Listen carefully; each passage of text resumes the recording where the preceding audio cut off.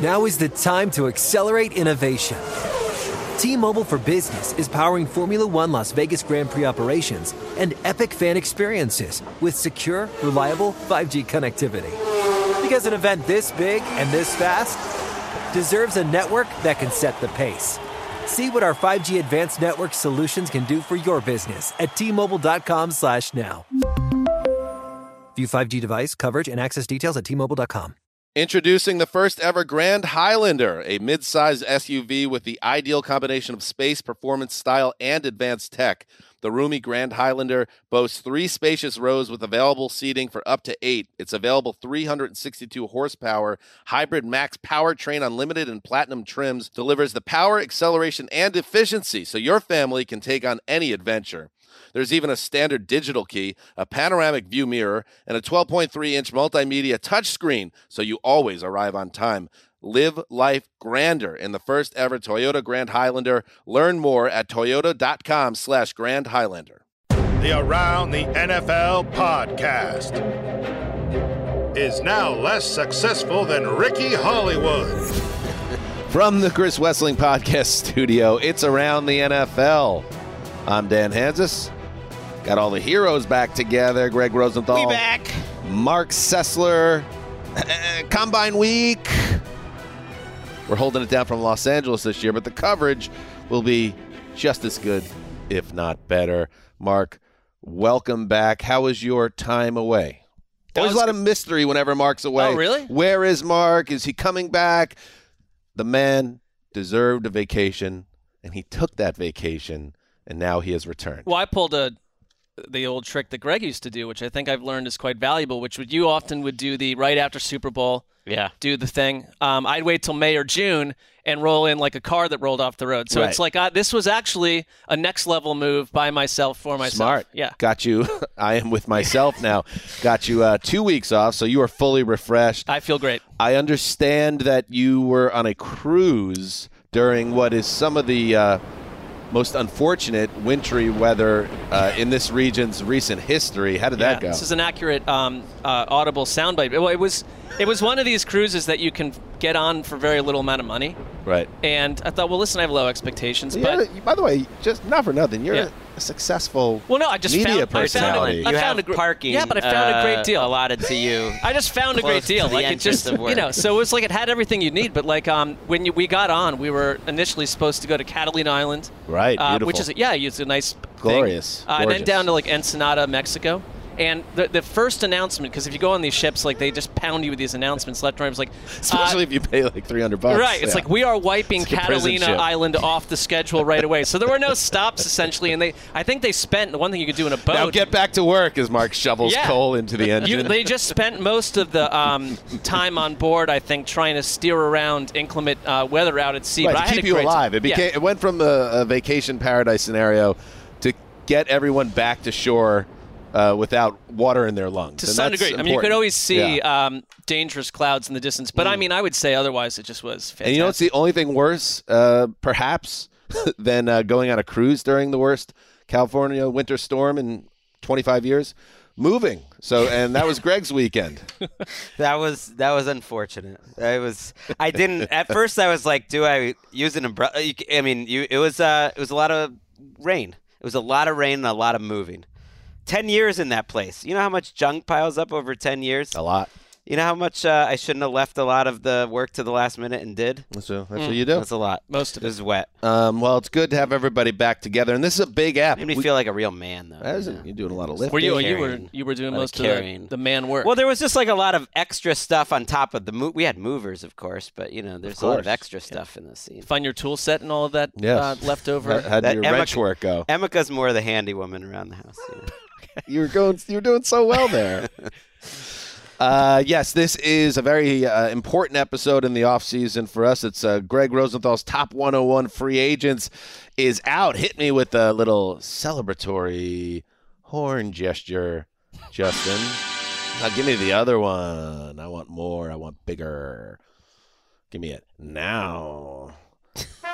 There it is, the Top 101. He put a lot of effort into it, but maybe not as much this year because he was moving. So we'll go through Greg's 101, both the good and the bad. And I did study it at great length this morning, and I do have some issues. Okay, great. And I'm looking forward to those issues. I mean, it was published about 25 minutes ago. Right. It was. Right. I got some intel, inside info, had the list. Well, I mean, I had the list, but I like to read. The one thing I like, and I'm starting now, I'm bathing in it now, the nuggets, blurbs. the little write-ups that Greg does. I eschew those, and I just stick to the hard data. Okay. Player, number. I've got some, I don't know if it's breaking news or even developing news. You got mad at me last time, but I just have an update for you. For the first time ever, my byline on NFL.com says Around the NFL podcast co-host. Yeah, I didn't like that. I just saw that too. I didn't make that, but I who think at this point did? I think they were tired of it. Said editor for a long time, and I mean, I got to see what mine is now at this point. Because I guarantee this was a bang job. You guys know this doesn't sit well with me. No, we all it's have not worth it to us to name ourselves hugely important roles on this podcast. It doesn't exist unless we're all pulling our weight. I am the host of the podcast. I don't like the co-host thing. Oh, wow. I didn't know this was about you. It is. It's about me. We've talked about this before. I don't remember it. You're not going to like this. It's about me. They actually went completist and gave me the same title as yourself and Greg. I hope so. I hope so, actually. Well, that would have been obscene. Yeah, it's been a long time.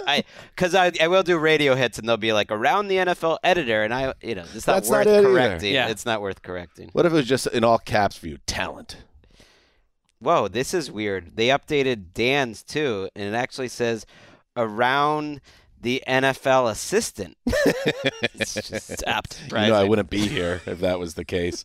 That would be instant strike material. All right. So anyway, Greggy, top 101. We're going to get to it. But first, let's do some news and get caught up. I have seen the future of horror.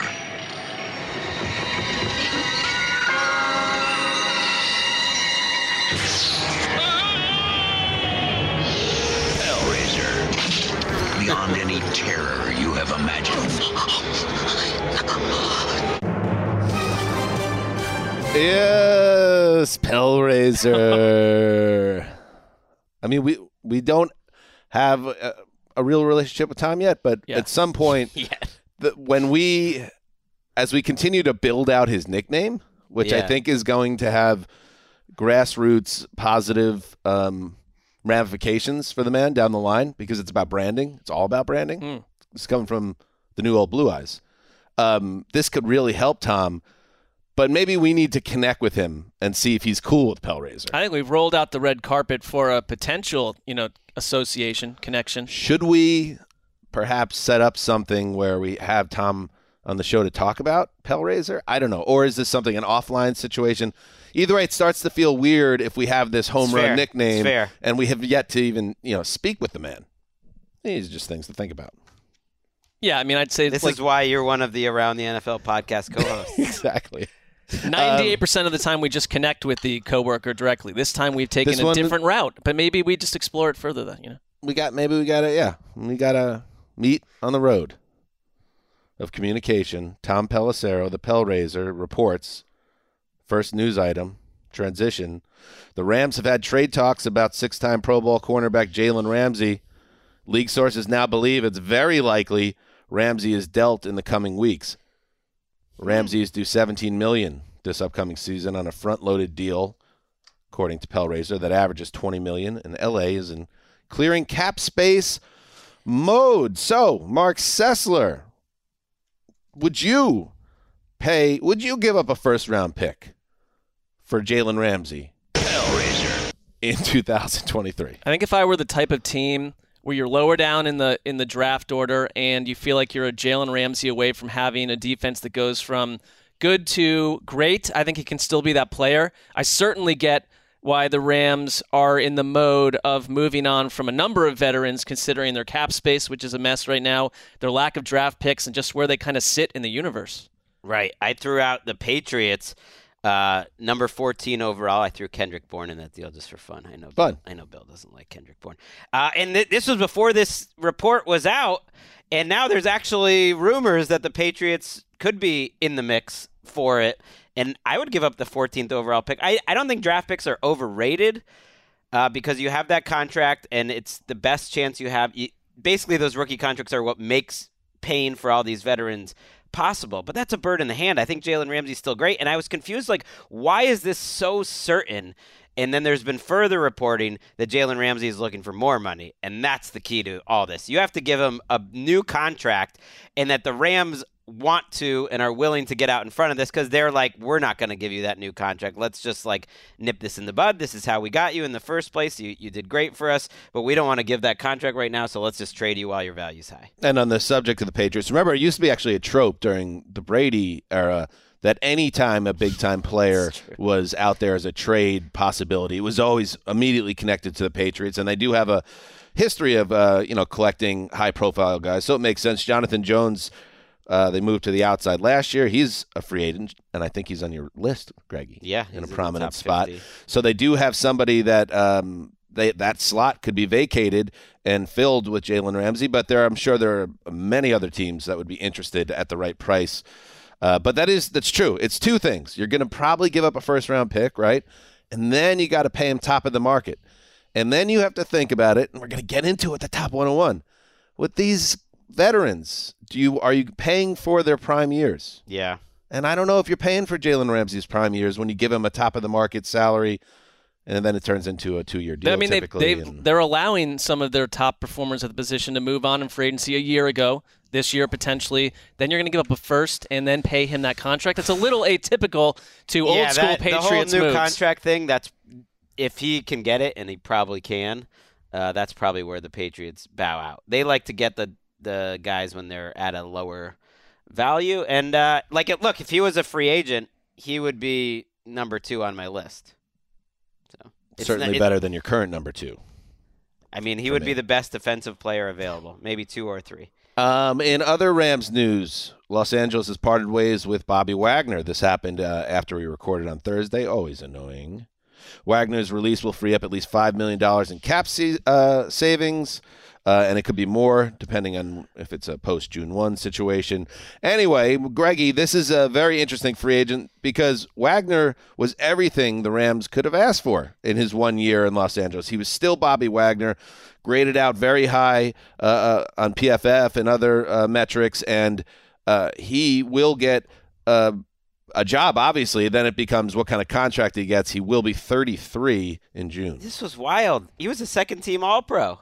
He was the best move they made last offseason, and this really signified to me more than anything that winning in 2023 is not, the only or number one objective by the Rams. They're definitely doing a reset here because there's no way they're better, and they're only saving $5+ million. By the way, he's not on the free agents list now because they're doing this thing where they're going to cut him on March 15th, but I think they're trying to help him out, and his agents are wanting it out there, hey, save your money. Bobby will be available every Where would he be on your? He'd be in my top 20. Okay. Levante David is right around 20, and he'd be ahead of him. All right. It's a good position in free agency, the off-ball linebacker, and to some degree. And I think that Wagner, it was framed by Schefter as sort of being a mutual party, and I kind of get it. Do you want if you were Bobby Wagner, and it's clear the Rams are shifting down from the worst title defense ever to what is kind of a change in philosophy for them. It's not just, hey, we're 1 or 2 major swings away from adding this veteran or that to win the division and go into the playoffs. It's they feel like, I'm surprised that Sean McVay actually signed up for this after all the hemming and hawing about coming back at all. Yeah, everyone should read our friend Jordan Rodriguez wrote a really interesting piece about Sean McVay on The Athletic and how the soul searching and kind of the collapse mentally he had last year. And they tied it together that he's got his mojo back essentially, and he's excited about the challenge, but I don't know. Well, maybe I don't like this. I get the change in direction from the front office, but it's weird to me. Well, look at it from a different perspective. Maybe him coming back, and we're seeing some of the results of that. Maybe he was I don't want to play that game anymore. You were going to give up more first-round picks for a pass rusher last season when we weren't even in contention. We need to start building this a different way. And if I'm a Rams fan, I know we're probably not winning the Super Bowl this year, but if they kept on going on that path that they've been on, they were going to be a 3-14 team a year or two from now. You just can't keep doing it over and over. And like McVay, one thing in that article I thought that was kind of self-aware was he talked about like the good version of Sean McVay can tug everyone along with him. Right. But he's got this other, and he knows that he's got this other McVay kind of energy, and it comes from times when he says nothing to people around the building that can take them in a totally different place. I guess my thought is like, why isn't that McVay going to come out again if they're 3-7 and looking at they have a lot of challenges. They're losing free agents like A'Shaun Robinson, Greg Gaines, Nick Scott, Taylor Rapp, Troy Hill. Not all like huge players, but those are all starters. I think it will come out. That's a problem. In other news, the increasingly muddled Lamar Jackson Baltimore Ravens situation. Lamar Jackson has not come out publicly and talked, but Stephen A. Smith, a very prominent personality for ESPN, said on First Take that Jackson's camp reached out to him with the following information. And it's important information, if true. Jackson's camp claims that Lamar Jackson has never demanded a fully guaranteed deal from the Ravens. That's been widely assumed during this whole process that's the holdup, that Lamar wants all his contract guaranteed and the Ravens aren't willing to go there. It's been reported that the Ravens' initial offer or current standing offer is only $133 million guaranteed, which seems like a lot, but considering what the top of the market guys get, it's not. Where are we standing on this, Greggy? It does feel more and more like a possibility of divorce is happening here. I just thought this is the first time they've come out publicly, his team. And by his team, it's his mom. He has a lawyer. The NFLPA is helping him. But I think with endorsements and stuff like that, it's been his mom and him running negotiations. For them to come out publicly and say, we didn't ask for a fully guaranteed contract, to me, it just was noteworthy. And I'm with you. It feels like a public back and forth now to the point where it's almost like the Ravens are laying the groundwork with like, see, it's not totally our fault. We got to trade him. I mean, the NFLPA has advised Lamar Jackson to some degree and reporting out there. I mean, DeMaurice Smith also said at one point that he was trying to get a fully guaranteed deal. So it's some back and forth, and I know, Dan, you're a little tired of the mechanics around the whole thing. I'm ready. I think everyone's kind of ready for this to be for it too. Resolved one way or the other. But as a Jets fan, I mean, I'm with you that I feel like what felt to me like this will get settled. The Ravens will franchise him, and they'll find a way to get a deal done. I don't know. It just more and more. Like I said, it all feels a little bit muddled, and much has been made about Lamar Jackson doesn't have an agent, but then you hear his mother's prominently involved, and I wouldn't say an alarm bell went off a week or two ago when I read it, but I was just like, this is kind of strange. Like, so it's his mother, and then the NFLPA, the union, is directly involved in some capacity as well. As an advisory role. And I'm just like, at some point, I'm just thinking to myself, like, you have all these different cooks. Why don't you just have an agent, like a high-power agency that knows how to handle these situations? But I can't say whether he's doing it right or wrong until we see how this ends. It's just interesting to me that the union is involved, and the union also, for what it's worth, filed a grievance last season accusing teams of colluding to not give, quote, certain quarterbacks fully guaranteed contracts. So they have a stake in it. So it's gotten kind of bigger than your typical negotiation. No doubt. And here's the thing. I think them holding a hard line and wanting a fully guaranteed contract or something close to it makes total sense. We talked about this a year ago that like the only way for the quarterbacks to actually get close to what they're worth would be to play it out like Kirk Cousins, because we've seen it.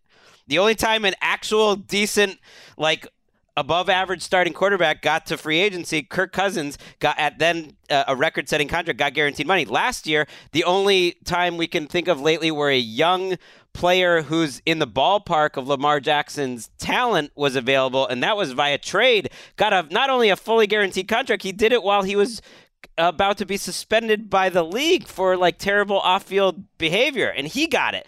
So because you had 4 teams bidding, I think if Lamar Jackson was a free agent, he would get a preposterously big contract, so why not push for that? I do too, and I do think it's a situation a little bit where if the Ravens, there's not a question about Lamar Jackson and the talent and what he's brought to Baltimore, but like that relationship, maybe they would be willing to part with him, where another team's like, I don't really care if we have to pay him that kind of money or what we have to give up. If you're the Jets, for instance, where the owners come out and said, we are going to get this guy, and maybe you're shooting a little higher than Derek Carr, if you really want to become a Super Bowl contender, then it's like the picks, the money make a lot more sense to another team that has had no in-house experience with Lamar Jackson or this drama. And the one thing I've learned from this process personally is, don't let the wool get pulled over your eyes when the team sends their coach and GM out there and tells you everything's fine. Because that's not the case with this situation, even though that's exactly what happened with Harbaugh and DaCosta last month. And I think it's interesting that, for instance, the hiring of Todd Monken, remember how much was made of we want to keep Lamar happy, we want him involved with the process, and then it's also Stephen A. Smith also came out and and this is a quote from Smith, Lamar Jackson was never consulted or talked to or asked what his opinions would be about the play caller. He was informed, this is your new boss at the offensive coordinator spot who will be calling plays for you. Okay. I mean, there's a lot of writing on the wall that the Ravens are like. That's a gripe from his camp, yes. From the campers. The campers. Let's send the campers home soon enough. What was your camp? Sunnyside Acres? Camp Happiness. That's what we call it on this show. Things were pure. Yeah, we can call it that. Before the world. Well, I would intruded. say that I would actually counter that things were impure at times. That's part of what made it so pure for you. Yeah. Sicko. No, it's a life experience. In other news, the competition committee, they're at that stage of the league year where they're talking about potential rule changes for 2023. How about the push play, also known as the quarterback QB cheek. QB cheek. That's Justin's. And then the extra gross one. No, I stole that from Reddit. The tush push. Yeah, double which cheek. I hate. Tush is something like your aunt says at Thanksgiving, like, oh, let me pinch that tush. We didn't need to bring it back into Don't this. need it. Right. Don't want it. Yeah. Don't need it. Why is your aunt such a freak? She does. Aunt Logie pinches the tush. She's just like running around pinching everyone's tush. Hello, boundaries. Fair. Anyway, so the committee is talking about whether to outlaw that play, which has become, Mark, a really effective play. We saw it with the Eagles all season long, including the Super Bowl. And now they're thinking, do we need some legislation so this isn't like rugby? Are you kidding me? Yeah, Dean Blandino mentioned that it has too much of the aura of a rugby scrum and that the NFL wants to promote. By the way, I saw Dean. Love seeing Blandino. Yeah. Because nobody dresses more different than you would expect than Dean Blandino. Okay? Whenever we see Dean at the Super Bowl, it's cool jeans, it's big leather boots, high. It's a shirt that cost a good amount of money, and then maybe like a bitchin' leather jacket. And it's always like, Dino. I had that experience at the owners' meetings. Yeah, like he had an entourage, but you've seen him around Santa Monica, Gregory. That's true. Yeah, with kind of like a hard... Not dressed to impress, though, when he's with the kids, I would imagine. Picking up the kids. But yeah, it's like, it's still... He presents... Can I... aggressively. Is he allowed to have a personal style outside? Can I say something? Yeah, I kind of like it. I think he... I like it. What's the word? I believe he surpasses the idea of cool dad. He's actually existing in a plane where like I just cool. That's me. Yeah. And I think that's just surprising. And it was actually the same party that we talked about me trying to get the attention of the Rams COO. I mean, this party had some heavy hitters. What we're talking about? The tush push. I think the Eagles are getting punished for being so good at it. A little bit. Entirely. Like Sean Payton's like, well, if everyone could go do it, like we're going to install that, and every team around the league is doing it. Well, why didn't they do it? They couldn't do it. They don't have Jalen Hurts in that offensive line. Like, I do think everyone is crying poor a little bit because you have maybe the strongest running quarterback alongside Cam Newton in the history of the NFL. His quads are bigger than most of your quarterbacks put together. Like, you don't have that offensive line. You're not as, like, daring do in terms of how you call it. You're not as well coached. I don't think everyone would do it or will do it because they would be doing it. No, They're not. You're right, and so like, it's a little annoying to me. They only made it for being so good. They only allowed it to become. They had a rule around it until 16 years ago. You couldn't, and then for the past 16 years you could. Good context. And until this season, when was it an issue? How about like why isn't the response?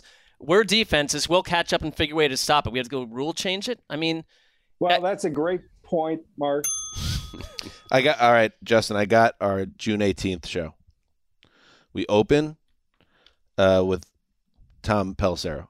Okay. And we have a frank conversation about his nickname. Nice. Then we bring in Dean Blandino, Okay. and we just talk sartorial choices. Fashion. It's just Dean on fashion, and then maybe if we can get him sharing some maybe gossip nuggets, beachside town rumors about Greg Rosenthal that maybe he's heard. Okay. Warm him up with the I don't think he's aware of my combo. existence. And then we close with Kayvon. Oh, wow. Roll him in. Hannibal Lecter style. I believe that is the week of the NFL media thing. Media Summit. All right, let's make it 25th. I think that's a good June episode. I literally would be at a loss on how to follow up with Kayvon at this I think 2 out of 3 of those are very realistic gets for us. Which one? Which one do you think is not realistic? The one who's been on the pod many times, 3 times. I feel like he'd be the one that was the most realistic. We'll see. I don't know what our booking department would say if we requested him again. I don't think he'll remember, but not when they ask him. He'll remember once the conversation The minute starts. he sees us on screen, he might remember our antics. The Athletic, moving on. Great publication, do nice work. Purchased by the New York Times a year or so ago. Nice investment. Goodbye. By the Gray Lady. Yeah. They reported that Russell Wilson last February asked the Seahawks, the ownership specifically, to fire head coach Pete Carroll and general manager John Schneider. If this is to be believed, the Seahawks then said, okay, bro, thanks for the input. And then they turned around and traded him to the Broncos. And here's how Russell Wilson responded to this report. I love Pete.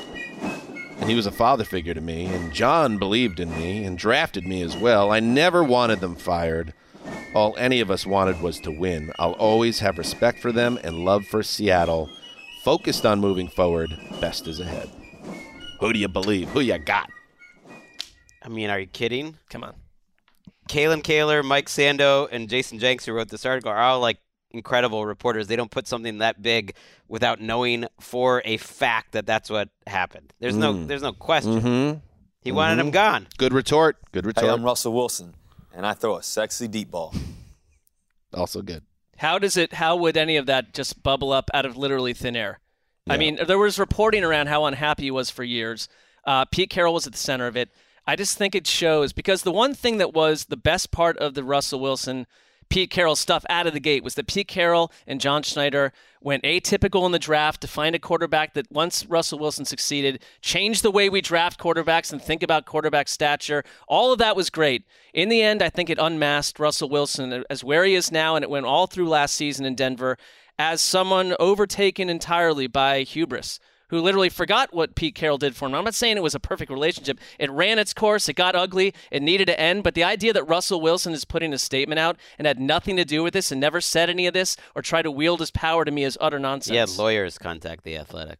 Oh. I mean, with a statement, I don't think they were going to, fire him or anything. Most of the article is more about how much he dominated Nathaniel Hackett, though, and their relationship Yes. in Which I didn't Denver. love to hear, considering he's now employed by the Jetropolitans. Well, he's back in the Peter Principle good spot, though. I hope so. Down where he should be. We can only hope potentially. that. We can only hope. Right. The idea of what Russell Wilson was doing, they were having these Tuesday meetings that he had all the players attend. Okay, that part makes sense.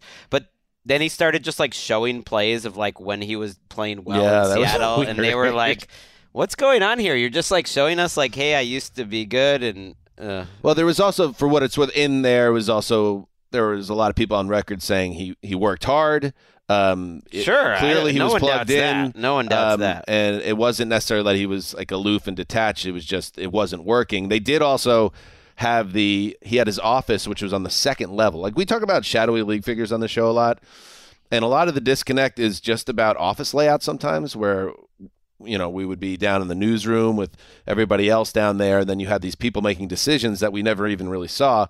The fact that the quarterback's office was where all the way it was put in the article, and was put well, usually when the players are up on the floor where Russell Wilson's office was, you're usually being cut, or your career is taking a terrible turn. He was up there with those people, and then his entire wall was filled with play designs and also motivational scrawl, which totally checks out. We also had a staff up there. He had 3 people that he brought along that he essentially made them. And Sean Payton hire. said all of that. They gone. Well, that was my. Come on, y'all. Russell Wilson. Holy sh! The whole thing that very exciting. He wanted Sean Payton as the replacement in Seattle, and so there's That's almost the good spin on all this. Right, or the joke out there that he subconsciously tanked last year to get Sean Payton into Denver. But the first thing Payton said when they had kind of the meet and greet with him was like, wait, so Russell Wilson has got his own coach. He's got all this extra stuff adorning him on the day-to-day. Will any of that be allowed? And Sean Payton was like, absolutely not. We don't do that. Like, right. He'll be coached by my staff. He hired a new publicist. And none of it would matter if he could, play the guitar, as Dan would say. That's the thing, is he couldn't play the guitar, and it was like this unmasked situation where, yes, Hackett got run over a little bit, and that's not what you needed. But I don't know if he had been a great coach, whether it would have mattered that much. I was going to say, and this isn't really defending Hackett because he played it wrong ultimately, but the whole idea was Wilson was getting this fresh start, and he always struggled with the power dynamic and being used. He always thought he could be used maybe more aggressively as a passer and as a leader of the offense. And now he was getting this chance, and Hackett went all in on the quarterback. You could hear it in his voice in that press conference. Like, I'm okay with this kind of being a co-CEO situation where it's me and Russ because I know he's a stud. And then when he couldn't play in Denver, that was catastrophic for everyone involved. And nobody, I know, Greg, you were on record that you saw him as maybe in decline. Nobody saw him doing what he did in year one. No, that's why which I was wanted becoming this one of the article worst pointed quarterbacks in the out. league. Just because I think now we've just accepted how this all happened, and you just adjust and get used to it. But it is one of the crazier stories we've ever seen. 8 o'clock delight. Widely presumed first QB off the board, Bryce Young. He will not throw at the Combine, which starts later this week. Ohio State's C.J. Stroud and Florida's Anthony Richardson. Will the Lions cut ties with veteran Michael Brockers, add him to the top 101? Or do you? No, he's not going to. He didn't make it. He gone. Jags re-sign Roy Robertson Harris and Sam Hurd.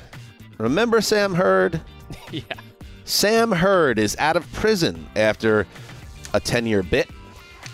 Sam Hurd was a major trafficker of cocaine, but also was a special teams player for the Cowboys. One of the craziest sports stories in recent memory. In that order. I remember covering this for PFT, and it just was wild because it was like you're used to hearing little off-field stories, and then you found out that, being a special teamer was just a little side hustle as he was moving, at least like when he got caught by federal agents, 5 to 10 kilos at about $25,000. That's a lot of booger sugar. Per week, though. Per week. So that's a multi-million-dollar operation. Booger sugar. That's a ton of blow, bro. I just looked at Dan's face after uttering that phrase. I just wanted to say booger sugar. But I hope he's learned from his transgressions and lives a clean life on the outside. He served 10 to 15 years. It just was like a sort of fascinating NFL story back in the day that I feel like it was forgotten. Yeah. They could have made. They would have made like a Netflix movie about that if that was a thing at the time. Never generated more than 314 yards in a season, but he did generate other transactions from what we understand. Perhaps some addictions. Yeah, moved a lot of product. All right, that's what's happening in the news. We'll take a break, and we will hit the top 101.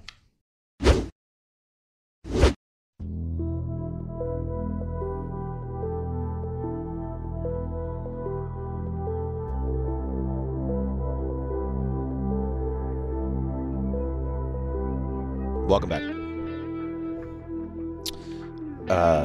Every year at this time, Greg Rosenthal sits down and looks at all of the available free agents, both the guys that are out there right now and the guys that will be out there effectively, I don't know, what is it, March 15th or thereabouts, started the new league year. They are his top 101 free agents. Why is it 101? Remind the audience, Greg. Just settled on that as just a little something extra, little lanyap for you. Asymmetrical. Like your basic sites, 100. We're gonna give you a little something extra. Right. It shows that you're just grinding a little bit harder. And One year we did 99, and no one liked that. Didn't grind as hard. That showed the work wasn't being done, but now it is, and we'll get to who number 101 is because that's part of the fun. You always want to have a bit of a name brand there, and you do again this year. So we're going to get into this, and Mark and I will share things that we agree with. We'll share disagreements with you, Greggy. But I guess a good way to start here is, and first of all, and this is in Greg's setup blurb, just so everyone knows, when we talk about their listed age, it's where they'll be week 1. And you see that on the website where you can find it at NFL.com/101, top 101. And the ranking will be updated as players are released and become unrestricted free agents. So this will change, but this is where it is right now. What did you kind of big picture thoughts, Greggy, before we dive into this list compared to recent years? Is it a stronger class, weaker class? Anything else that kind of stood out to you as you did this exercise? I feel like it's a bad class. That the drop off around 25 was even greater than normal. There's always plenty of players. It's like a 1-year contract league, so it's not hard getting to 100. But I thought there were fewer above average starters available than ever, and especially pass rusher, wide receiver. You couldn't find anyone. There's no one available. The NFL is showing you what they value in who they won't even let get to free agency. Pass rushers, wide receivers, offensive linemen are not getting to free agency, especially tackles. Do you think teams have gotten better about, with their contract structuring and the cap, of not letting these guys get to this point, to get to this list? And so it's easier. I think it challenges like the better team. If you're one of these, remember the Dolphins teams of old that would throw a ton of money at a bunch of players that we're just like shaking our heads. Like, this is sort of for savvier teams to dig through this list and find the guys that are the gems. Yeah, now you find like the 1-year, $9 million contracts like James Bradbury was for the Eagles last year, and those are the nice deals. They slip through the cracks, but it's not a lot of great value overall. It's the whole thing I would slap on the entire exercise is buyer beware. And just like we're saying, there's a reason a lot of these guys got to free agency, why they were allowed out the door. And in many cases, these are guys that are closer to 30 in many cases than their prime seasons. And the wide receiver group, I think, is a very good example. And there aren't a lot of good wide receivers out there. But like, if you're a team builder now, are you going to go pay for a 28-year-old, 29-year-old wide receiver and give him good money when, A, there's a chance that he's not the guy that you think he's going to be, and B, we're seeing increasingly that you can go get a wide receiver in the draft that could impact your offense immediately and be cost-effective at that. And there's one wide receiver that really got on my nerves that you had him so high, but we're going to get to it. I think I have an idea. I think it was. Why do we have to? You want to keep it let's start. Why is Odell 15 on your list? How is that happening? So position scarcity matters. Quarterbacks are higher. Wide receivers are higher. Pass rushers are higher than they probably would be because I think they're worth more. And unlike the rest of the receivers available, Jacoby Myers, Juju Smith-Schuster, DJ Chark, eventually Michael Thomas, OBJ, I think, has a potential to be a bigger difference maker than those guys. So you get him on a 1 or 2 year deal. We'll see how much he costs. I don't think that's that crazy high. You do? 15. I mean, listen. I struggled with him versus Jacoby Myers, who I think is a really good player. You could drop him into any offense, and he's going to help you. He's a good route runner. But would you rather have him or OBJ? I mean, I wouldn't take either of them. Why not? I think Myers is fine. It has to be a very. We don't need this music, Justin. Very ominous. Yes. No, like I'd be okay with Jacoby Myers on a short-term deal, but everything you're hearing about Odell, for instance, is that he's looking for a multi-year deal and he wants security and he wants a true home. And it's like, am I going to roll the dice on a guy? I don't even know the last time he had a 1,000-yard season. I know he looked good in the playoffs, but then he didn't play last year, and I thought his whole free agency tour that he went on late last season was a bit of a La Ravio Magnifico in its own right. I don't need that guy around when I can just get a younger player in the draft. I think it's like he's the kind of guy where it's not like any team should come after him, and you should have the self-awareness to know that he doesn't really fit who we are right now. But you are months more removed from the injury. If he's healthy, someone like the Bills that was sort of in the air is courting someone like Odell Beckham, I could see that differently than if like the Titans went and tried. I mean, not aiming that at you, Graver, but just like a team that's like in rebuild mode, losing a ton of guys. Do you build that team around Odell? No, he's a little cherry on top, maybe. I'm very easily swayed. I could just move him down. Although at this but point 15 just seems so. I know there's a position scarcity, but that doesn't mean like. I think it's because get to makes 20, it more valuable. But look at 20, 25, and like where would Odell fit in there? Like I think it's more of a name thing too. He would not drop below 30 in any scenario for me. Whether you would put him below Myers, Smith-Schuster, who are contributors, I could go either way. This is why I need Wes pushing back. Wes and I did this list, of course, for years and years. I'm curious where he would have had Odell. He was always a huge fan. But I do think some of these guys, like big-time veterans who've had a really high level of production and they're coming off injuries, those are actually the guys that end up becoming good values. Why was James Bradbury on the market and no one wanted him? I understand the Giants traded him, cut him late in the offseason, but he still was like a very high-level player, had shown it at certain points, and so those guys get a little extra for me. I think OBJ could matter. Odell had, 1,000 yards nearly on the nose in 18 and 19, but that's averaging like 60 yards a game. His last big-time year where he was a guy that mattered was 2016 during the regular season, and it is fair. He was very good for the Rams down the stretch and in the playoffs before he blew his ACL. Interesting guy. He will get a job. I just thought he was a little high. How about you, Mark? One thing, though, while we are on receivers, like last year, everyone mocked the Jags for going huge on Christian Kirk and Zay Jones. Like, oh my God, you paid Kirk $17 million a year. I think that's like what Jacoby Myers is going to get. Oh my God, you paid Zay Jones $7 to $8 million a year. It's like, you need receivers. Teams need like 4 receivers each, and those guys ended up being good. And the Jags weren't getting the benefit of the doubt coming off what was a clown car season. Now it feels a lot different. Mark. Something that stood out to me. Well, first of all, I think Jacoby Myers, if I'm the Patriots, just keep him. Like, find a way to re-sign him, because I don't know where else they're going on that position.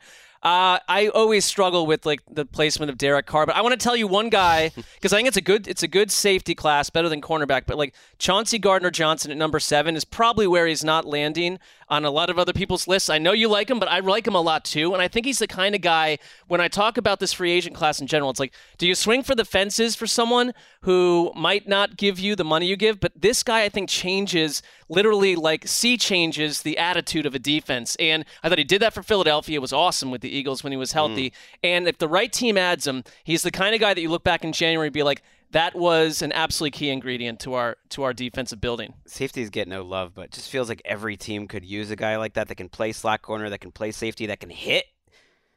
He got fined for that hit he made in the Super Bowl. They didn't even penalize him. Remember that? That monster hit on the last drive of the game. So many safeties are available. Jordan Poyer, I think, sounds like he kind of wants out of Buffalo. He was talking about the state tax and that it's too cold. And Jesse Bates. Some guys just want to play in Miami. Right. I mean, he's been there a while. Jesse Bates is out there. Von Bell, Donovan Wilson, Jimmy Ward. So you can find safeties, and that might depress some of their values. But I appreciate that Dan asked you to come after me with something you didn't like, and you didn't even do that. Well, I know I said that Derek Carr at number 6. I have an issue with Derek Carr with teams labeling him as like he's going to take us to the next level. He's going to keep you adequate. See, this is what happens when we're handing out, co-host titles like lollipops. You could just disregard my setup. I'm just a co-host. You like to be in really control. Bothers you. What would you want to? You have a real control thing, and we're pushing against you on that. No, I would like to hear though, Mark. What is something that you disagreed with? I kind of don't think that I don't like where Derek Carr is. I just don't like him at number 6, and I think the problem is that he's a quarterback, so he's going to give you more than a safety or a cornerback, and it's not a great like market in general for these free agents, but. The whole landing spot of Derek Carr is the thing of the offseason that I struggle with. The way he's going to be marketed to us until real games occur. Well, we don't have to do with that. He's asking for about $35 million, which sounds right to me.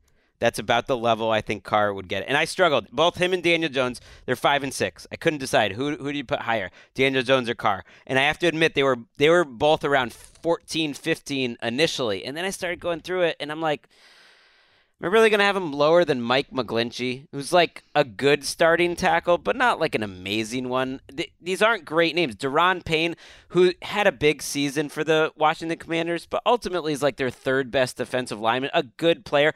They're close enough to the level at their position that Derek Carr is at quarterback that you got to move him up to me. If you put him on the Jets, they're just a better team. I think above average or even average starting quarterbacks are just worth the premium. I don't understand how you could have him out of the top 10. I mean, if you look at this exercise and in years past, and you look at the raw numbers, and I know that doesn't mean everything, and there are reasons why Derek Carr makes you scratch your head with some of the mistakes he makes and the fact that the Raiders have never really had a big run. But that's not just on him. They've never had a half-decent defense when he was there. And you look at his production, his raw production through the seasons is excellent, especially for a guy that's still 31 years old. He's going to be 32 in week 1. Absolutely. Like, you have Geno at 2. Let me just say the top 10. I'll go top 10 here. Let's give a little context, even though you should check it out on NFL.com. Lamar 1, obvious. Geno 2, Javon Hargrave, the defensive tackle for the Eagles 3, Orlando Brown, tackle, Chiefs 4. You have Jones 5, Daniel Jones. You have Carr 6. You have Gardner Johnson 7, James Bradbury 8, Jesse Bates 9, and then Saquon 10. Like, Carr, for what he's proven and his durability and his ability to produce, he's so far ahead of all the other quarterbacks to me, including Geno Smith, that I would have him at 2 personally. And I know Geno is coming off a great year, but I would have had Geno. Maybe I would flip him probably. I'd probably have Geno behind Daniel Jones and Carr at 2. I don't agree, but I also think that Derek Carr's been a lightning rod for debate for his entire career, because you can frame his production from certain angles, because every time you tweet about Derek Carr, Raiders fans come at you, oh, the comeback drive. It's like, but then from another angle, it's like, he's just Derek Carr, and I just don't see how he's going to be more than that. He's adequate. Right. It's also not a great list for quarterbacks, so him being second on the list doesn't do a lot for me. I think Geno's ceiling is higher, his ceiling being kind of where he was last year, but I think he can get better. Maybe it's a type of quarterback I like. I think he really did learn a lot, because I think he is similar to Eli and Phillip Rivers to me in that he can play a style that on some years is going to have a lot of turnovers, but I think he can do everything. He can see the field so well. He can make next-level throws. Derek Carr to me is like a little more mechanical. So is Daniel Jones, but they're all in the same ballpark. Jimmy G is the next one down at quarterback, and that is one of the defining traits of this free agency class. There's way more quarterbacks. Those 3 top ones, Daniel Jones, Geno, and Lamar, I don't think they're going to be free agents. They're going to get tagged and maybe in Lamar's case traded. But there really will be free agents. So Jimmy G is going to be a free agent. He's down at 29. You have Garoppolo at 29, and I think that's good. I think that's one of my takeaways when I looked at this with these teams that are looking for a quarterback, and there are a few where it's very obvious that they need QB help and they want to go get a veteran. If you don't end up with Aaron Rodgers, and if you don't get Derek Carr and Lamar Jackson doesn't head your way, and you're settling for Jimmy G, I think that's bad news. I think Jimmy G is a guy who is always hurt, and I don't think he'll ever produce at the level he's produced with Kyle Shanahan with that team. So I think the team that ends up getting him is going to sign up thinking we might get that great-looking or very good version that we've seen flashed in the last couple of years. But what you'll probably end up getting is a less productive but still injury-prone dude. That's who I don't want the Jets to end up with, and I think other teams that are in the market for a veteran quarterback feel the same way. So I like where he is on the list here. It'll be telling if they don't really go after him, considering their institutional knowledge that they've had over the years. I know LaFleur's not there, but Jacoby Brissett at 44. It was hard to rank these guys. Teddy's down at 63. That felt high to me. Still put him in. That does feel. Is that? I mean, I know who we've got. When we go to 101, I don't have a problem with being far ahead of that guy. But Teddy up where he's done, we're talking about durability. His durability hurt the Dolphins a lot this past season, and his on-field performance is a B. I value Tops. these quarterbacks highly. It's one reason I don't think it'd be crazy for the Bears to consider, drafting a quarterback to upgrade or have both and then see what happens. Andy Dalton's at 83. I just feel like those guys are ultimately more valuable than the players around them. If you have to do it in context of Teddy Bridgewater or Kaiser White. Do you want a good enough who's 64 starting off-ball linebacker Or do you want like a really high-level backup quarterback, which is what I would remember when they used to have I'd rather have the backup quarterback. They used to have us craft the top 100 lists for the summertime fill-in stuff, and like I would put 8 quarterbacks because it's like I don't value any of these guys. So I get where you're coming from, but like I guess it's like if you're looking to fill certain positions, an average quarterback overtaking like a star offensive guard or tackle, I think that's where it's the tough debate. Here's the thing: there's no stars. Like where there aren't really stars on this list. It's not a star-driven list. It's role players, guys who will help you out and hopefully can start for you. Javon Hargrave, though, is an example, by the way, of a guy who was a free agent. We say buyer beware. That contract he signed with the Eagles last time around looks incredible. I don't think he was in our top 20. He signed 3 for $45, and he was one of the best players in the league, so it can happen. Just cycling back to Teddy, I like there's a little butter knifing going on with the stats here with Teddy in your blurb. Teddy Two Gloves had career highs in yards per attempt, 8.6, and touchdown percentage, 5.1, on just 79 pass attempts for Miami, with both of his starts cut short by injury. The last part of the sentence is the most important part of it. He can't stay healthy either. Give me Andy Dalton, who's 20-some-odd spots lower. I mean, he did start 29 games. He started every game. He started 29 games the 2 previous seasons, and the reasons he didn't start the other games was he was benched.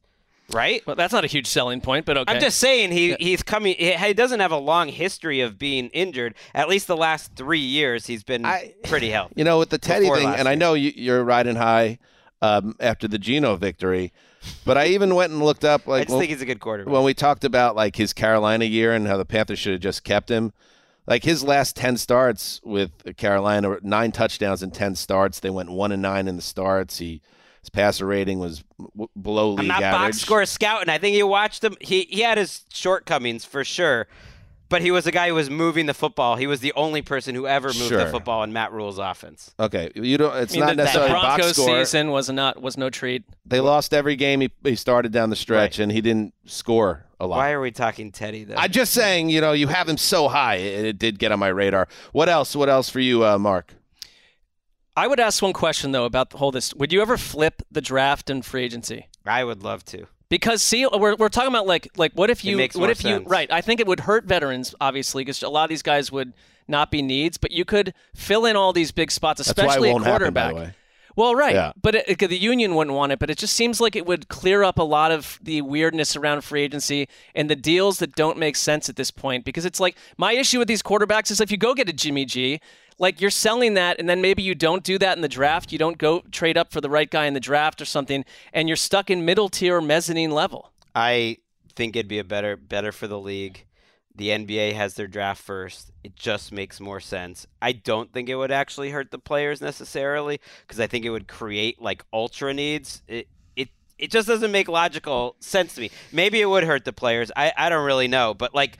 These running backs, for instance, there's such good running backs available, but I do think, like, depending on the class that's out there in the draft, like, that'll diminish the spending because people feel like we can fill those holes. I have a good value at running back. Yeah, there's a lot of them. And I think maybe he's a little low. Maybe I have him a little higher, but I can't really quibble because running backs, obviously, they have a different value in the open market because of their position. But Miles Sanders is at 56 for you. Yeah. And I was thinking about one team in particular. Like everybody's been connecting, the Bills. They got to add some more talent. Maybe they'll get Saquon. Maybe they'll get Derrick Henry. How about Miles Sanders to a team like the Bills? And he's coming off a season where he was kind of back to himself. He had a lost 2021, and he had nearly 1,400 total yards this past season. He was a very big contributor to one of the best offenses in the league. Miles Sanders at 26 years old in week 1. Give him to me, especially if the price is right. Right. His question will be like, is he a difference maker? He put 1,300 yards up in his rookie year. He did it last season, but he was in the best situation ever. And is he much different than a Damian Harris? Yeah, let's look at the rest of the running backs. Where Devin Singletary, who I like. These are all lower on the list. David Montgomery and Rashad Penny. You have Montgomery outside your top 100. I think that I'd have a gripe with that. to me, he's kind of just a guy. But he does. But I mean, let's look at what's happening down in that 80s and 90s. Right. I just think he fits in that world. I had so many running backs there too. Mostert, Jamal Williams is there. Rashad Penny, who was hurt last year. There's just so many guys available. But to me, there's 3 difference makers. I think running backs have been underrated on some level. And I think Saquon and Josh Jacobs and Pollard to a lesser degree it'll be interesting to see. Pollard, I might have had above Saquon, and I certainly would have had above Josh Jacobs. Raiders fans won't like that, but he's coming off of a really serious broken leg and ankle injury.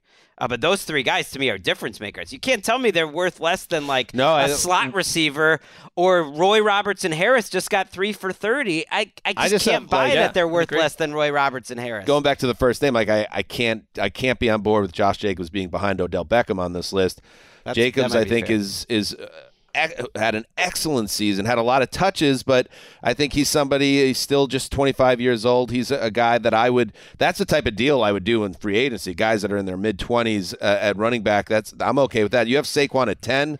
He's obviously your highest running back. I'm kind of fascinated to see what kind of deal Saquon gets if he doesn't come back with the Giants. And I know Pollard, who you have, what do you have Pollard 23. Here? 23. How much of the leg injury effect in his ranking? Would he be significantly higher? Yeah, he'd be in the top 15. Okay, that makes sense to me. As long as the rehab goes right, I would be stunned that the Cowboys didn't bring him back and then just ask Zeke to take a massive haircut. And Zeke could use a haircut. I mean, also, let's move on from Zeke. And I honestly, with Tony Pollard, I think these guys are all franchise tag, clear-cut tag candidates, I think, for each of those running backs. That's true. Saquon might not get the tag just because they have to use it for Daniel Jones. Right. Josh Jacobs would be interesting. I mean, he was another guy they didn't give the 5th-year option. Like that came back to haunt the Giants with Daniel Jones. The Raiders are sitting out there with no quarterback right now. Here's what I'd be a little worried about with Jacobs, though. 393 touches last year. By far the most of his career. He's been pretty durable as a pro, but did the Raiders get his best year? That is easily leading the league. That's the whole thing in a lot of ways with these free agents. Let's take a break, and then we'll do something fun. All right, we are back. Justin Graver, the Grave Digger. What's up, buddy? Hey, how's it going, Dan? Hey, what's up, buddy? Just keep your finger above that button the whole show. I don't care what else you're doing. Let's do something here. Let's spin the wheel of destiny with the player. We're going to talk about. We got the 101, the top 101 here. Eliminate the guys we've already talked about. Spin the wheel, and wherever it lands, we're going to have a conversation about that player. Hit it. All right, here we go. God, I hope it's someone interesting. Good backfire. You can always just spin off to a side conversation. That's part of the fun. We got number 98, Larry Ogunjobi. Oh my God. That's great. Go ahead, Greggy. So he's a guy, though, that everyone gets excited because he makes those couple of splash plays every year. But then you see, the Browns kind of didn't really want him back. And the Bengals, I think, were happy. I mean, the Bengals were happy with him, but not as happy as they were with B.J. Hill. And he's one of those guys, when you keep coming back to free agency, to me, that's a little bit of a red flag. Signed that huge deal with the Bears that fell through because of the physical. Spin it again. Nice little combo there. I thought we were going to just have some Steelers defense talk. Oh, I'm sorry. 40, Ben Powers. Segment is dying. I like getting the random names because offensive guard, age 26. Okay, so this week 1. This gets to why when you peek behind the curtain, sometimes the 101's a little dicey. Where am I really coming from grading all these guards? Of course, I talk to some people. I look at PFF, and you try to put them, but how do I grade and put Ben Powers, for instance, versus Jacoby Brissett or Brandon Graham and these players? I could give you a suggestion. Yes. You didn't ask me before. Tape dog. Just do the work. Grind it out. Hours and hours and weeks of dogging. But that's not what Greg was looking for. Even then, it's what exactly am I looking for totally? I do talk to people who know more and trust people that know more ultimately. But I struggled with these guards. For instance, Powers was fighting for a training camp spot at this time a year ago or going into the season. Was not even a locked-in guard. Then ended up having a season that PFF went crazy for. The Ravens said he was their best offensive lineman. He has position versatility. He kind of came out of nowhere. And so I actually put him, I think, first among all the guards. But it's like him. It's Nate Davis, your guy in Tennessee, who I was pumping you for information throughout the year. It's a year-long process. But these guys who are like slightly above average guards, but do you really want to like spend a lot of money? To me, like, I'd rather spend my money at other positions. Get an offensive line coach. I'm with that, but I think if you're like, let's say you're the Rams and you don't have a lot of draft picks and you have to fix that line. Like someone like Ben Powers becomes the guy that 12 articles are written about a week in the summer if he becomes a figure. Do those guys pay off that much though? I feel like if you can just have a good coaching staff and you develop your own guys, that's why I have him low as like the best guard available. Yeah, and some would say, the wheel segment of this conversation is not going well, but that was the number one guard on the market. So you tell me, was it not a bad place? So how would you rank Nate Davis, Isaac Solomalo, Dalton Reisner, Ben Powers, and let's throw in Ethan Pochek, who's really more of a center here. I would go 16, 24, 38, 40. You had Powers right. Order? 51. How about this? In the order that you just said the names. Alphabetically. Yeah.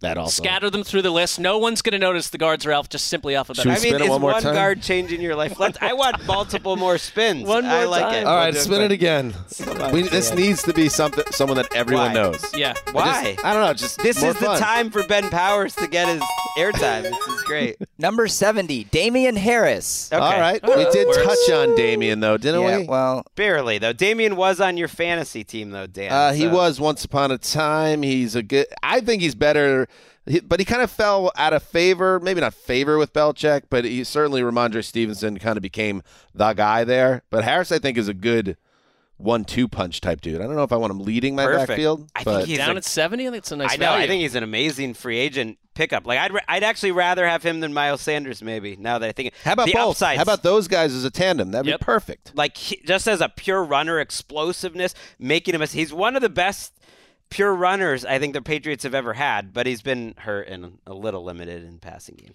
I'm going to just do a little wiggle here, a little audible. I'm going to talk about the guy ahead and below Damian Harris. Fletcher Cox. How about that? Fletcher Cox will be 32, was a major part of what was, until Super Bowl 57, a dominant defensive line for the Eagles. Brandon Graham is also in the mix here.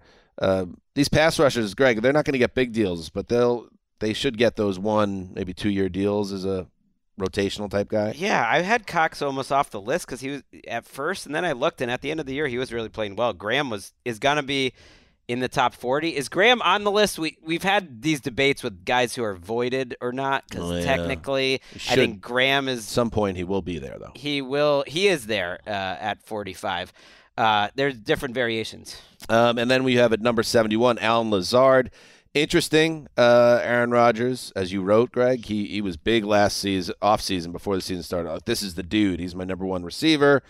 What kind of market would he have? Would the Packers want to bring that guy back? He said he was going to be Aaron Rodgers or Jordan Love. He said he was going to be bougie about where he went. Miami. He's had a great experience in Green Bay. He's not going to go to some half-baked operation. Like I kind of qualified it as like every team needs 3 or 4 receivers. How many that are available you can put into one of those rotations and he's going to be a good player for you? Lazard was kind of my cutoff.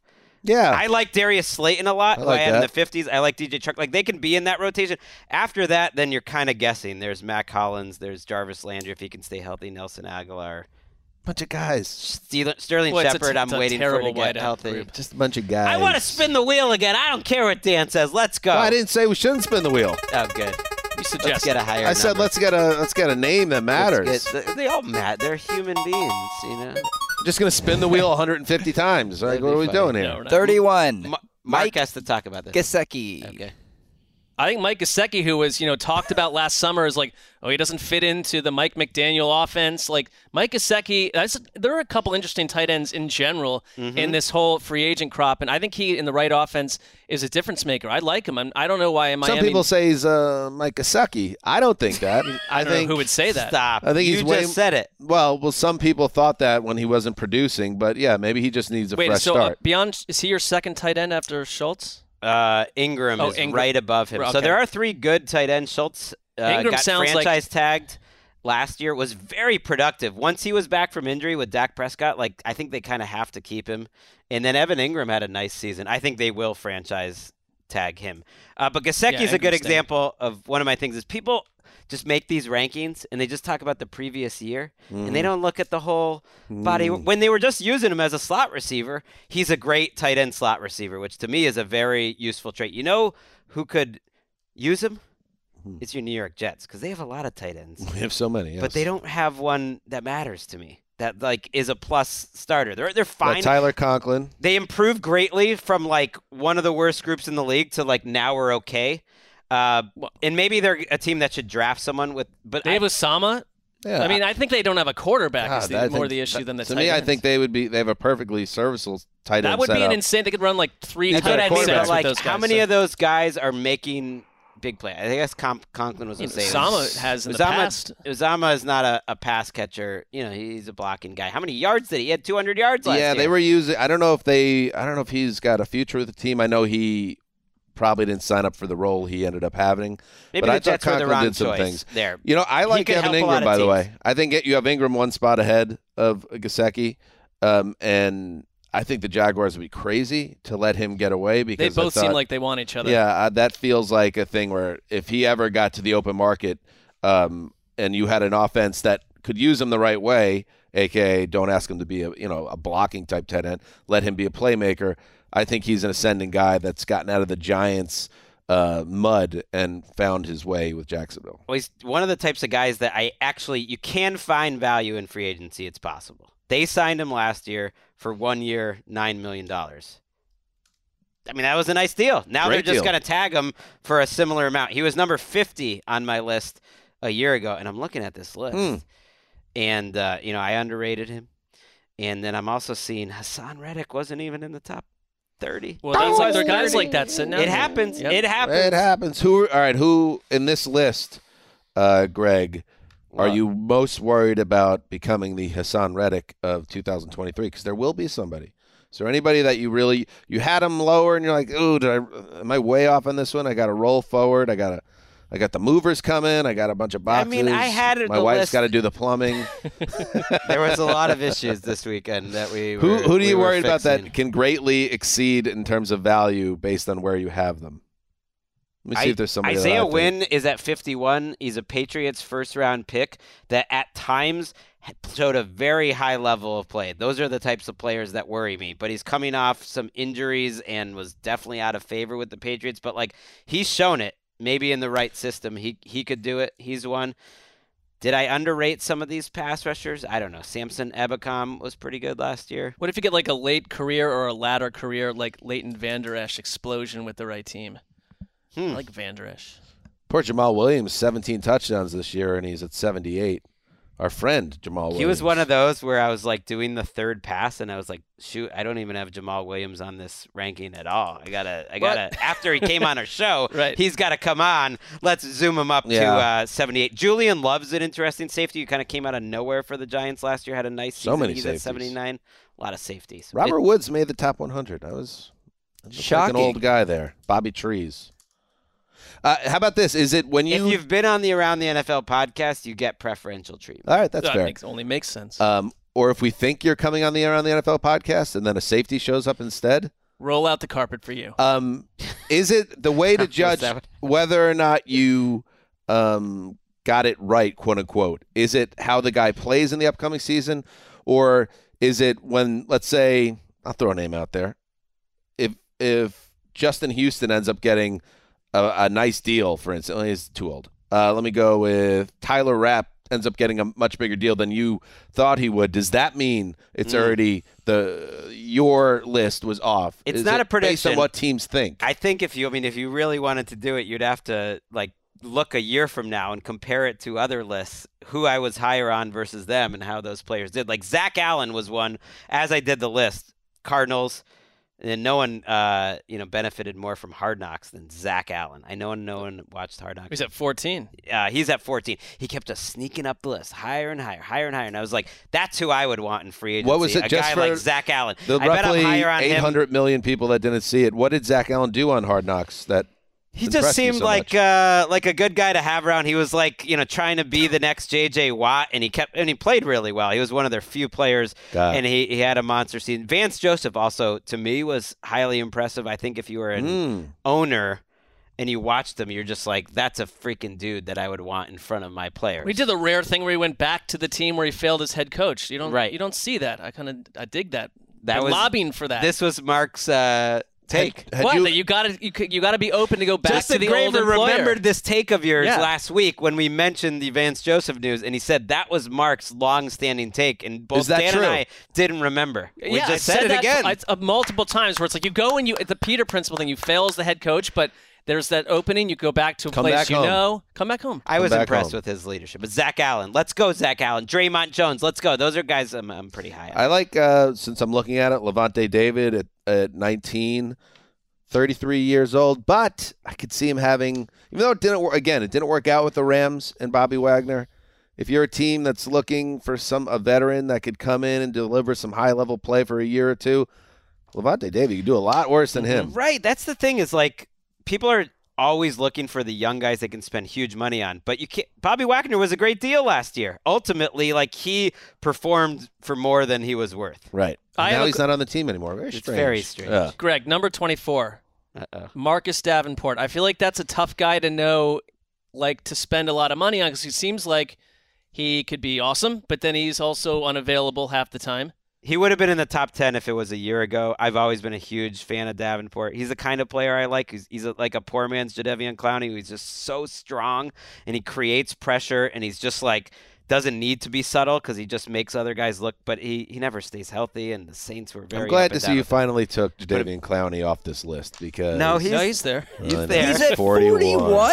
What is this? Well, I can't shout at the clown. I can't shake my fists anymore about this one. He had a decent season last year. He also walked out on the team at the end of the year. Well, that's why I put him down at 41. I think that's lower. How much did it deduct that he quit on the team? Let's check some other lists. I haven't yet. How much did that drop him? Now it's time for me to check him, because I don't want them where does PFF have Clowney? Let's just find him. What does this mean? They have him at 31. Okay. I'm just saying, am I crazy? But he's always been a PFF darling, that guy. I think also there's a lack of edge rushers, and maybe you're just taking the position and moving it up a little bit, because they have only Davenport ahead of him. It's rough out there. If you're looking for an edge rusher, you're looking to the draft. Or trades. There's going to be some good names being cut that'll make this list look a little sexier. You do have Yannick Ngakoue at 33. That's a pretty good edge rusher. Good point. Forgot about him. Spin the wheel again. Oh, good. As we wrap this up. We're bringing it in for a landing. Caleb McGarry. Let's get Caleb McGarry in there. Number 30. Oh. Well, I just brought him up. That is Caleb McGarry. Wait, who is it? I landed on Yannick Ngakoue, who I just that's Bridget again. You blew it. One more time. It's a little worrisome. He's going to be on his 5th team in 4 years, but he does produce. 53, Marcus Peters. Oh. Marcus Peters. He's had a nice career. How old's he going to be? Tempted to put him higher? Or? I just wanted to see how long could we stay silent and Dan just talk about Marcus Peters. He's only 30. Okay. Well, he's back from the ACL, and he's a starting corner. Okay. I think he's a starting corner. Good spot. And actually, the fact that he stepped in last year and was immediately back to being solid enough, he just seems like one of those guys so you can kind of I don't know. They age really well until they don't, and then they're done. But he's just like a player. I'm not saying it right, but he's kind of like a dog. He knows how to play. You could put him on any team, and he can take up snaps for you. There's actually some decent cornerbacks available above him. Jonathan Jones, I mentioned. Jamel Dean is a good starter who's in my top 20 for the Bucs. He's a solid player. Bradbury. And now without further ado, we discuss, as he does every year, he likes to have a name brand, Greggy, at 101, and this year is no different. Drum roll, please. This was too easy. The number 101 ranked player in Greg's NFL free agents countdown is Baker Mayfield. I mean, isn't he a perfect 101? Ideal. He is. It's not accurate, but it is perfect. Why do you mean it's not accurate? I think it's perfect. What if I told you that there was another quarterback in his last 17 starts, when you measure the two QBs' last 17 starts? I did think about this guy, too. That this quarterback has more touchdown passes, fewer turnovers, a higher passer rating, more passing yards, a higher completion percentage, fewer sacks, less drama. Would you know who I was talking about? Yeah. I don't know. Come on. I'm just saying. Those are all facts. That's not my opinion. All that data favors Darnold. I'm a human. All of it. Absolutely right. And if he just hadn't made that last start of the season, which I happened to watch, I'm a human, and sometimes the last... I'm a human, he says. Sometimes the last thing you saw weighs too heavily, I will admit, to having that problem. Like Miles Sanders was a kind of a problem for the Eagles in the Super Bowl. A couple bad runs, couldn't keep him in, bouncing to the outside. That hurt him. Sam Darnold had that great run where I'm like, wow, this is everything we ever wanted out of Sam Darnold. He's really better than ever. And then he showed up in Week 18. I think it was against the Saints. I watched that game, and he was a total disaster. And it was just like, I can't trust this guy. Can't trust him. I think he saved his career, though, as a number 2. I don't think you can go in with the starter if you're Sam Darnold, but I think Baker Mayfield too. At midseason, we had a conversation that Baker Mayfield may never play again because of the Baker Mayfield experience on top of the bad play.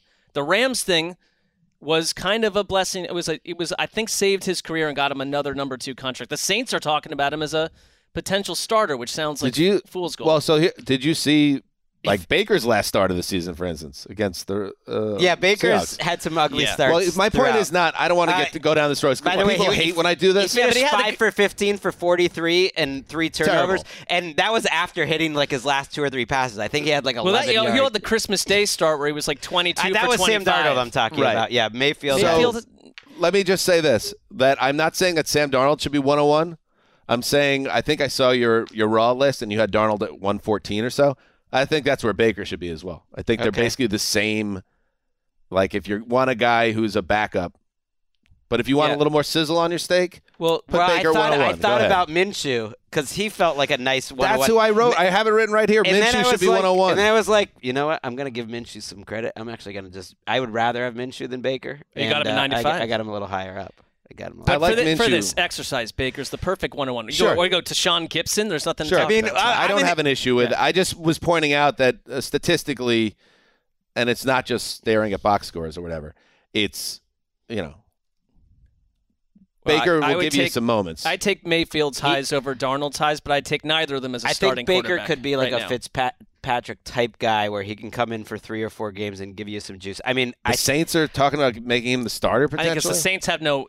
The Saints are out of options in general. There's interest in Baker Mayfield. I think I had to do Jameis Winston. I think I had to do a top 25 free agents of 2022, like before the season started, and Baker was in the top 5. Mm-hmm. So it wasn't that long ago that I had a completely different opinion. I'm not blind to it. I think it's changed. There's something about Baker that people gravitate towards, and it's when he has those games, people get excited about him.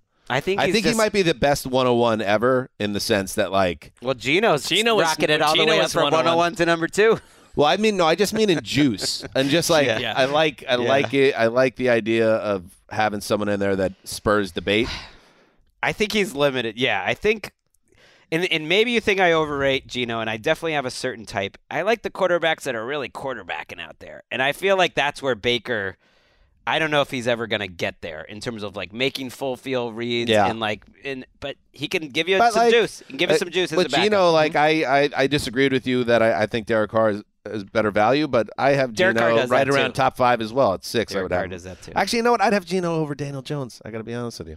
So I would have him at maybe 5 on this list. But otherwise, Greg, you've done great work. Mark, do you have Any final thoughts? I am bowled over by the work Greg has done. It's been over. excellent. Yes. And continues to be. You know what doesn't bowl me over is that one extra week that we work now because of the 18th season. You feel 101 season really it's there's no cruise for me anymore. It's ruined that little spot. That's a toughie. That is just got to get in there. It's a bad beat, but you're also extremely fortunate. Incredibly fortunate. We are very lucky to do what we do.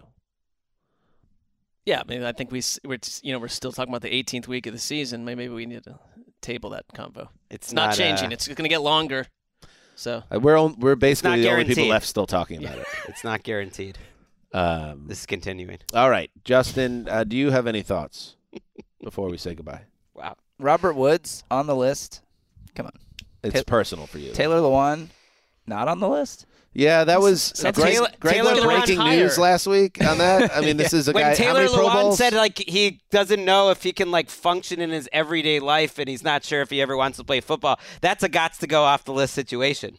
Fair. He was on it until then. So he's also got a hit podcast of his own, by the way. So that's where we got the quotes from. And then he was like, I don't know if I'm ever really going to be able to. Did you dig into all the other players that have podcasts on this list to see where their mental Patrick headspace Peterson, for example? He's a sharp. Let's get Taylor Lewan on the list. Woods is another year removed from that surgery, which is a hard one to recover from, and he had a couple moments where it's I think you could. He passed my can you throw him into a good team as your third or fourth receiver, and he's going to get you 600 yards and help your team? I think he could. See the Rams bringing him back. Yeah, Cooper Kupp was locker room leader, making noise about it. Bobby Trees. Also, he took a picture with my son. So that's important. That's nice. That colors your ranking. No, Taylor Lewan is 31. He's 3-time Pro Bowler. Yeah, but he hasn't literally been able to stay on the field. And he was saying that doesn't hurt, Teddy Bridgewater. Teddy Bridgewater's played football in the last few years, and he wasn't saying that he might not be able to continue to play football. Taylor Lewan, 2 out of the last 3 years, played 5 games or less. And it's coming off a big injury. Right. He might not play. Sounded like he was going to retire. That was part of the reason. I agree with that. It did sound like it sounded like he doesn't want to play football anymore. He's got a thriving podcast. Can always add how popular is this podcast? It's come up multiple times. Is it Bussin' with the Boys? It's pretty popular. Oh, Bussin' with the Boys is his. He's doing very well. Barstool. Good. That's good. He's doing the Pat McAfee. I've yet to catch an ep. But Will Compton is also a major. Him and Taylor Lewan did this together, and Will always gets offended because everyone just says it's Taylor's podcast, and Will does a lot of the legwork. But tough sitch. Yeah, I'm sure he's thrilled we're discussing that right right. now. It happens on all podcasts, even to all 3 co-hosts. On this one. Just not good. It bothers me. But why is it so important to you? I'll talk to my agent about it. Host is you understand your that agent. Greg and I did not engineer that. We just discovered that. I don't want but that host as my title necessarily. I feel like host, you are the host of this podcast, yes. but when you think of host in the traditional sense, sure. that's sort of like an old media thing where it's the host doesn't have their own opinions necessarily. Right. They're just setting people up and this and that. And that's not you either. So you want to be put in that box? I think just saying. I think I am a new age host. I think innovator. That's strong. New age is not. It wouldn't. These are all terms that people have thrown out. When did we start? How long is this podcast? What is the appropriate term for what Mark and Greg do on the show? If it's not co-host, good question. I would ask that. Can you give me one show a day to think about it, and then I'll I'll throw out some ideas. Analyst. But that feels they're too important for that. Sidekick. Right. No, I think what's crucial is you need to make a line of demarcation, Justin. Right. That shows that we are lesser than, and it makes Dan feel better. Yeah, Justin throwing out sidekick. Yeah. That would work. Feeling himself. That would work. I think he would like that. What if I run an analysis on all the minutes that each of you have spent talking on this show? Well, that would be. I don't want to find out. I don't think that would help anyone. All right. That's it. Good stuff. Check it out, Greggy. Excellent work. Top 101. We'll be back on Wednesday, and we're going to start digging into the coaches, GM's press conferences, the news. Maybe Lamar Jackson gets traded. That would be nice. Lot coming up. Heed the call.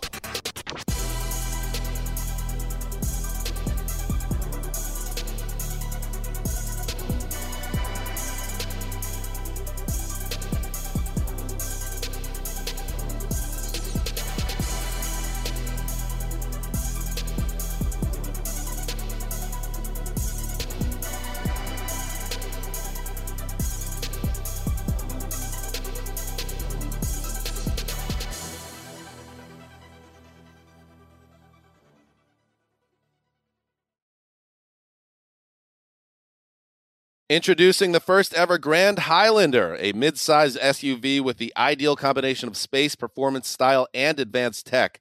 The roomy Grand Highlander boasts 3 spacious rows with available seating for up to 8. Its available 362 horsepower hybrid max powertrain unlimited and platinum trims delivers the power, acceleration, and efficiency so your family can take on any adventure. There's even a standard digital key, a panoramic view mirror, and a 12.3-inch multimedia touchscreen, so you always arrive on time.